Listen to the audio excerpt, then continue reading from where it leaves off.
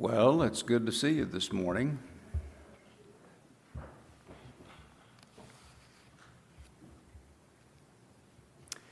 going to share some thoughts from, I think, probably one of the most beautiful passages in the Scriptures. It's an account, it's a narrative of an unnamed woman that I think captures what it means to seek out the Lord and give your life over to the Lord. I don't know, imagine living a life where you feel like you can't get out of where you are, or there doesn't seem to be any help anywhere, and that you are destined to live as you've been living, which you yourself are not happy with, but you know that with all the efforts and everything that you've attempted, it still did not bring about a change in your life. Imagine living that life.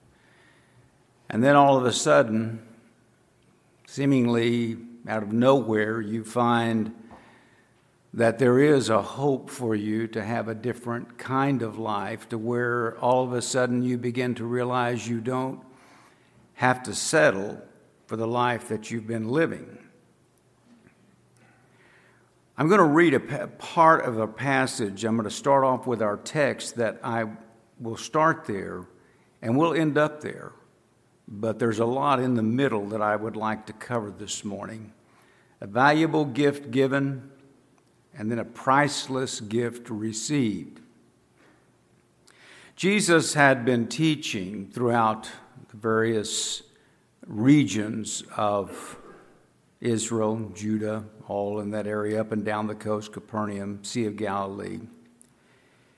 And he had made his way to a town, and as he was teaching there, several things happened, and there was a religious leader, a Pharisee, who, from all accounts, we can tell that the Pharisees were very, very suspicious, vindictive toward Jesus Christ in his ministry, simply because they probably didn't want to give up their influence or their power.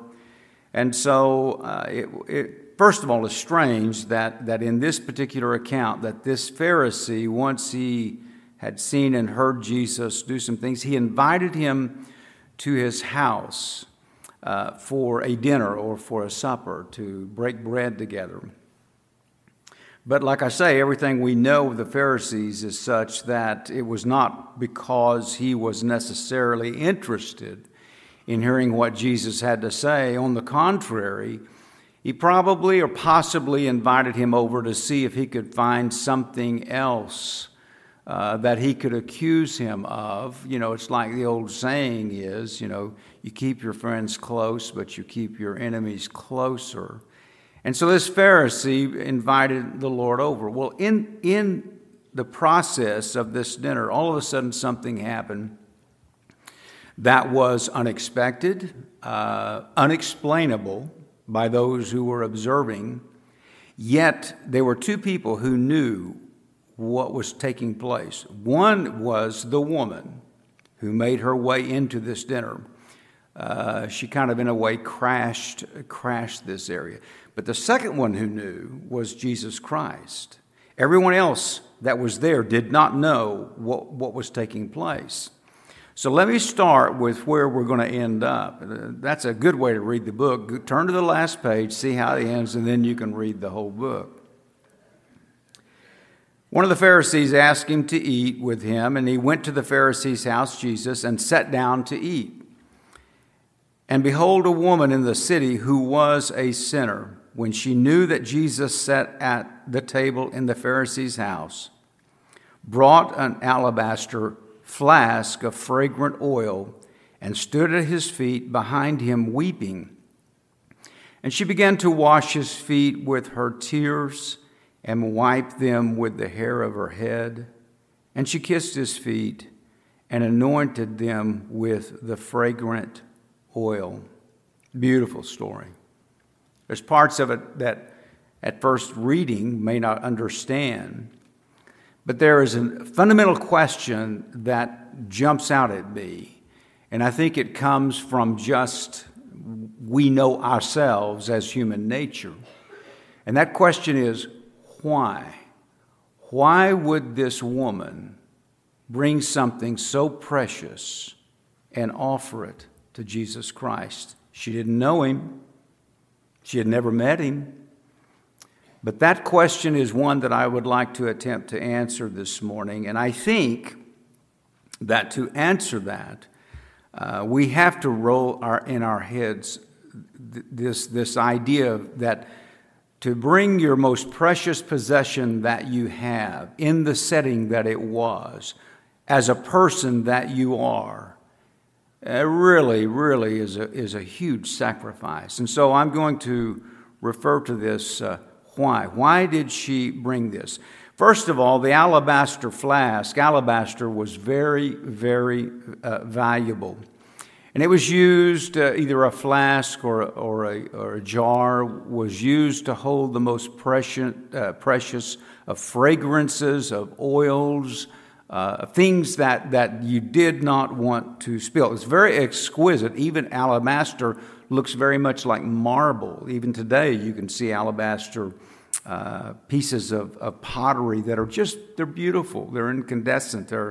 And you only would have them and bring them out on the most special of all occasions. For one thing, you didn't want to break the alabaster box. And secondly, you didn't want to waste whatever you had in that box. That's one thing.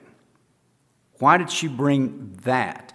The second part of that question is this: why would a sinner, like she was, like we will see, why would she be willing to come among the righteous? She made her way into this home uninvited, certainly unwelcome, that we will see.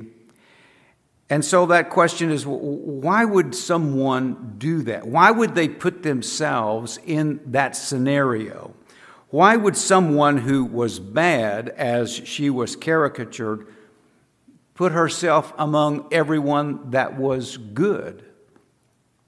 Why would someone like her, that was considered very profane, very sinful, why would she come and put herself under the eyes of those that considered themselves sacred? And finally, why would someone who had lived their whole life, at least up to this point, in a very private way, in that she most likely was a sinner of ill repute or a prostitute or something, why would someone all of a sudden become public or put themselves up publicly like that? Well, to answer that question, we're going to leave the text and we're going to do what we call a prequel. I think that when we look back over some things that we know took place according to the Gospel of Luke, I think that's going to answer that question, why she did what she did. It all begins, we're going to begin in Luke about 3 or 4 chapters before, because it's very interesting when you follow the sequence of the Lord once he began his ministry and he began teaching and preaching and touching people.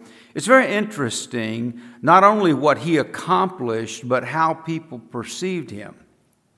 Luke chapter 4 says that there were some that once he had preached in the synagogue and once he had declared that the Spirit of the Lord was upon him to help the poor, to preach the gospel, to free those that were in chains, the scriptures say that from that point on, the report about Jesus began to go out throughout all the surrounding cities and regions, to the point that once Jesus left the synagogue and began teaching and preaching, that multitudes of people began to search him out because they had heard of this man called Jesus, this rabbi, this teacher.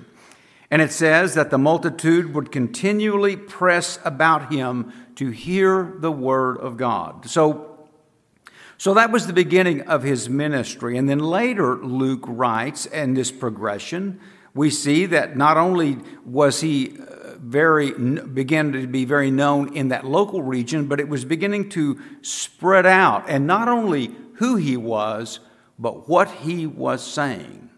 And it began to filter throughout all the people. There was one instance, and I find it interesting, where 4 friends, Jesus was in a small town, and 4 friends had a friend that could not walk. And so those 4 friends heard that Jesus was in this town, and so they brought their friend on a mat. They couldn't get in because there were so many people around the house. So they decided to climb up on the roof, dig through the tile, and let their friend down to where Jesus was. Well, the scriptures say that when Jesus saw their faith, he told the young man, he said, "Rise up and walk." But before he had said that, he said something very striking. "Your sins are forgiven you." Now, because of the people and the multitude, you can imagine, we know what it's like. We know what it's like today with, we call it social media, but it doesn't take long for word to get out or for opinions or, things to be said. And pretty soon, there were many, many people that began to hear about this man, Jesus Christ, and what he was doing. And for someone to say, "Your sins are forgiven," that was like wildfire that went through there. As these crowds were there, they're not contained, they're not compartmentalized. Someone in the crowd went to the next one. They wanted to follow him. They went to the next town, wherever he was. And from word of mouth, from the multitudes, there would be someone who'd say, "Yeah, I just came from this town. I just came from Capernaum. And I'll tell you what I saw, and I'll tell you what I heard. I saw him forgive, and I heard him say himself, 'Your sins are forgiven.'" And from one after another, it began to build as to who this man was. The scriptures tell us then, Luke records that after he had told the man that his sins were forgiven, he then told him, he said, "Rise up and go home." And then he made this statement, I have not come to call righteous, but I have come to call sinners to repentance."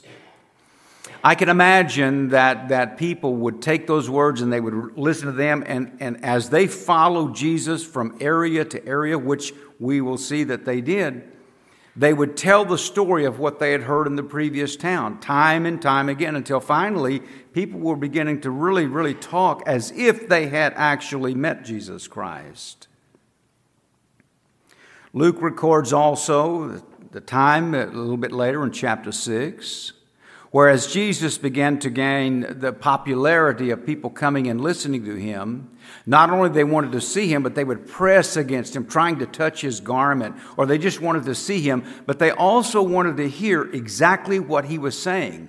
And I'm sure there are people in that multitude that could recount time and time again the things that they had heard at previous times when they had heard him speak. Another such time was when he had come, and the Bible in Luke records that a great multitude, many, many people who were from all throughout Judea, the scriptures say, all from Jerusalem, down the seacoast of Tyre and Sidon, which you're talking 40, 50, 60 miles of people that were hearing and following Jesus Christ. They were coming to see what he could do and to hear what he had to say, and they were just amazed at this man, Jesus Christ. I mean, they had heard stories, but then when people would see exactly what he had done himself, and they saw it with their own eyes, the scriptures say in various instances, they were astonished. They were amazed. Those are interesting words. They were taken aback. Words could not capture what they had seen and what they had heard from this man called Jesus. I think that the words that he spoke in the area that we call the Sermon on the Mount, Luke records it in Luke chapter 6. I think the words that he would speak on that day, again, carried like wildfire throughout the region, because he said such things as, and this is very striking, we still, to this day, we quote this passage, "Judge not, lest you be judged, condemn not, and you'll not be condemned. Forgive, and you will be forgiven." To this day, we still quote that. So you can imagine during that day, of all the multitudes, when they would hear those words, they would then follow and go to the next town, and one would say, "Well, I'll tell you what I heard, and I'll tell you what I saw. I saw all kinds of people come to him that had diseases, leprosy. He healed them all. And not only that, he was telling us, don't judge, forgive, and all these things." So in this, there was a buildup of who this Jesus was. I think from the Sermon on the Mount, they even probably heard, this part and would repeat it. "Give, and it will be given to you, good measure, shaken together, running over. For the same measure you use, it will be measured back to you." So that was the buildup to where we're heading in our text. Then we find in chapter 7, where he had left Capernaum, he had gone down, and then he'd come back to a little town called Nain, N-A-I-N. Nain is a very small village, but yet it's always considered one of the more beautiful places to live in ancient times. The reason was because Nain was up on a kind of a high hill, but you could look up toward the northeast and see Mount Hebron. And now Mount Hebron was considered, by everyone during that time as the sacred mountain. Nain was in an area of loveliness. It was beautiful. You could see, but yet it was a small town. At one time, perhaps it was an industrial place, but at this point it wasn't. So the scriptures say, as it happened, that he went into a city called Nain, and many of his disciples went with him, and a large crowd. Well, there were some who had been following him from day one, just like they followed John the Baptist. But when Jesus came, they began to follow Jesus Christ. Not just the disciples, but multitudes, people. They wanted to go and hear. I mean, we see the same thing today. Someone's going to do a concert. They'll drive, 10 hours. Get tickets and go 10 hours to go watch someone. Well, why do we think it would be so odd that people would not walk 20 miles to go hear this incredible, fascinating rabbi? I think they would. So the large crowd was there. And it's there that I think we find this woman. And I'll tell you why I believe this. When Jesus got to the city of Nain, the little town of Nain, once he was almost there, there was a funeral procession taking place. A man was being carried out and was the only son of his mother. She was a widow. A large crowd had gathered right there, and when the Lord saw her, the scriptures say, he had compassion on her and said, "Do not weep." I think this is where we might find this woman, on the edge of the crowd, not in the middle. Again, she was very, very private because of her life. She was not well respected. She was not well received. So she's not going to be in the middle of the crowd, but I do think that she would be like Zacchaeus, up in a tree where no one can see him, and she's on the edge of the crowd where no one will bother her. But yet she saw something, and it went with everything that she had heard, because as on the edge of the crowd, I'm sure she could probably hear men and women saying, "Yes, he did this. He raised this man from the dead," which is what happened. He said to this man, "Young man, I say arise." He arose, and people were stunned. by what had just happened before Jesus ever got to Nain. And when that happened, you can imagine that the multitude and the woman on the outside, just standing perhaps in the shadow of the crowd, overheard someone say, well, you should have seen what he did in Capernaum. Or you should have seen what he did in Bethesda. You should have seen what he did in Jerusalem or down in that area. Time and time again, she was hearing these stories of what this man had done. And yet now, with her own eyes, she had seen that he did truly have the power to raise someone from the dead. Then, as Jesus made his way into the city of Nain, the little town of Nain, he was sought after by the disciples of John the Baptist. Now, the disciples of John the Baptist, we know the story. He had been thrown in prison already. John the Baptist has. He was in prison, but he sent his disciples to Jesus to ask this question. They said, are you the one who is supposed to come, or should we look for another? And Jesus said, and remember, all the crowd could hear all this conversation that was going on. Jesus said this, go tell John what you have seen and heard. The blind can see, the lame can walk, lepers are cleansed, the deaf hear, and the poor have good news being preached to them. And blessed is he who is not offended in me. The woman on the edge of the crowd, listening to the comments of the crowd, and then observing with her own eyes and listening with her own ears, began to understand that this man Jesus was something different. She was able to process, I think, in her mind, he helped all these people in all these other areas. Can he help me? Can he change my life? And that's where we come then to our text. The text says that then a Pharisee invited Jesus to come, have dinner with him. And as soon as Jesus sat down to eat, this woman, uninvited, unwelcome, and unexpected, comes in. Well, as I thought about that, I thought, how did that come to pass? Why did that come to pass? And I think it's because of this, because she had heard, she had seen, she realized that in her own life, she had no hope of change whatsoever. But for the first time, perhaps, in her whole adult life, she saw the opportunity, perhaps the time that maybe something can be different in her life. She left the edge of the crowd. Let's imagine with me. She left the edge of the crowd. She went home. She gathered up the most precious thing that she had in her small house, a little alabaster box with some very, very precious ointment.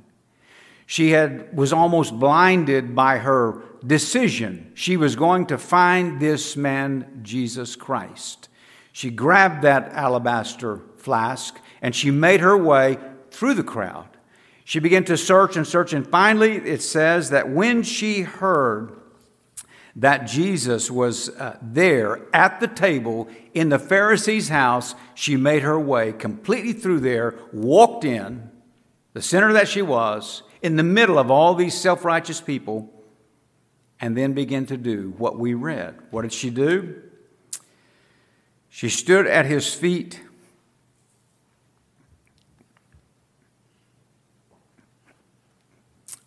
weeping.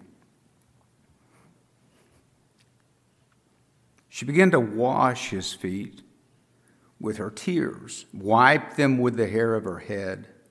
She kissed his feet and anointed them with fragrant oil. Why?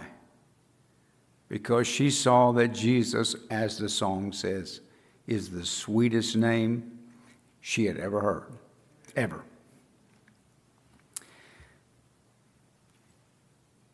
When she finished,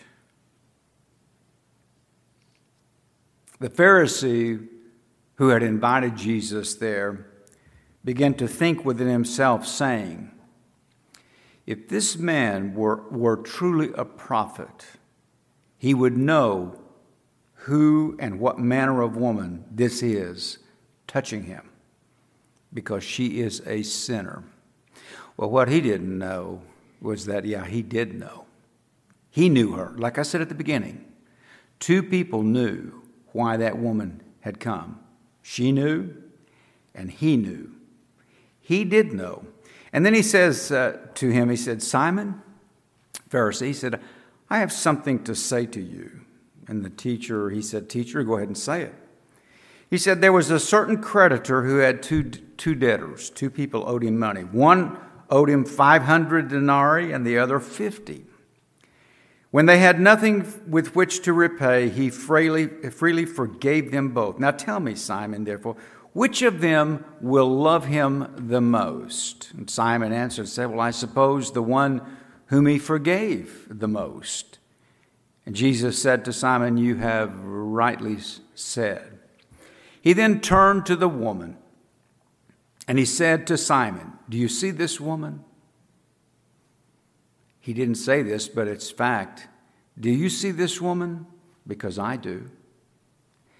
I entered into your house. You gave me no water for my feet, but she has washed my feet with her tears and wiped them with the hair of her head. You gave me, Simon, no kiss of welcome, but this woman has not ceased to kiss my feet since the time I came in. You, Simon, did not even anoint my head with oil, but this woman has anointed my feet with fragrant oil. Therefore I say to you, which he knew, her sins, which are many, are forgiven. For she loved much, but to whom little is forgiven, the same loves little. And then he turned to her and he said, your sins are forgiven. Therein is the answer to the question, why? Why do people seek out Jesus Christ? There's all kinds of things we can go to in our society, all kinds of gatherings, all kinds of concerts, all kinds of things. But we only go to Jesus to have our sins forgiven and our lives changed. That question of why it kind of bobbled around in my head for a long time, really. And I've come to believe that when someone realizes in their own that they have no hope, they can't change, and on their best day they fail, they come to realize that there's only one that can help them and change their life, and that is Jesus Christ. Once a person comes to that decision, you'll take that alabaster box that you've got and the most precious thing that you have, perhaps it's yourself, and you'll give it freely to the Lord Jesus Christ. A precious gift given, but an incredible gift received. Everlasting, eternal. You know, it's kind of like the woman, I think, though she did not utter these words, we do find where this was uttered before in a temple one day. A tax collector gathered there, and his prayer was very simple. God, be merciful to me, a sinner. This woman made her way with those words on her heart. God, be merciful to me, a sinner. And her gift that was given to her was, your sins are forgiven. Your faith has saved you. Go in peace. So, what does that mean for you and I in closing? Well, I'll tell you. The first thing is that we all need to wrap our minds around what God has invited each of us to understand. Come now, he says, let us reason together. The Lord says this. Though your sins are like scarlet, they shall be white. They can be white as snow. Though they are red like crimson, they can be as wool. That's why we're encouraged as people to come to the Lord, just like she did. Seek Him out. Doesn't matter. We may have to walk through the crowds. We may be on the edge of the crowd. We may be ashamed of the life that we live. But nonetheless, if we can find our way to the feet of the Lord, He will give us peace in our heart. That's why we're encouraged to come boldly to that throne of grace, that we too can obtain mercy and find grace to help us in our time of need. But to do that, we have to confess our sin, because if we confess our sin, He is faithful and just to forgive us our sin. Notice in this passage, the woman never denied that she was a sinner. She didn't come there to defend herself. She came there to find Jesus, to change herself. She wanted a different life, and she got it. She got peace, and she got forgiveness. So for us today, it's like Paul wrote to the church at Ephesus. By grace, we have been saved through our faith and belief in the Lord. It's not of ourselves. It is a gift from God. So when I was thinking about this, I was thinking such a valuable gift given, but such a priceless gift received. Let's pray. Father, we thank you this morning for the time to be in your house and to reflect and to tuck into our hearts how precious it is, the forgiveness that you offer to each of us. I pray, Lord, that we would be able to rest in that. And as the woman was promised to find peace in our hearts, I pray, Lord, that you would be with our church, be with our church family.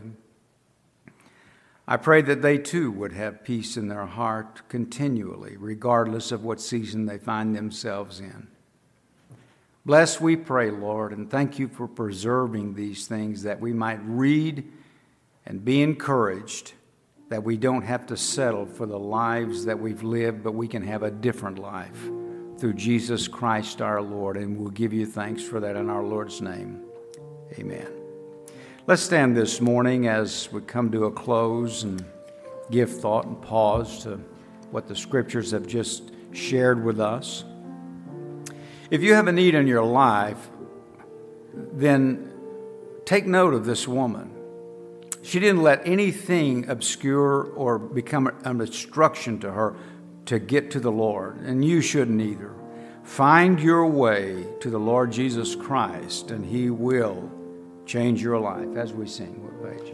387. 387. We'll sing one verse. If you'd like to come, please come this morning. We are one in the bond of Have a need in your life, something you would like to change. We are one in the bond of love.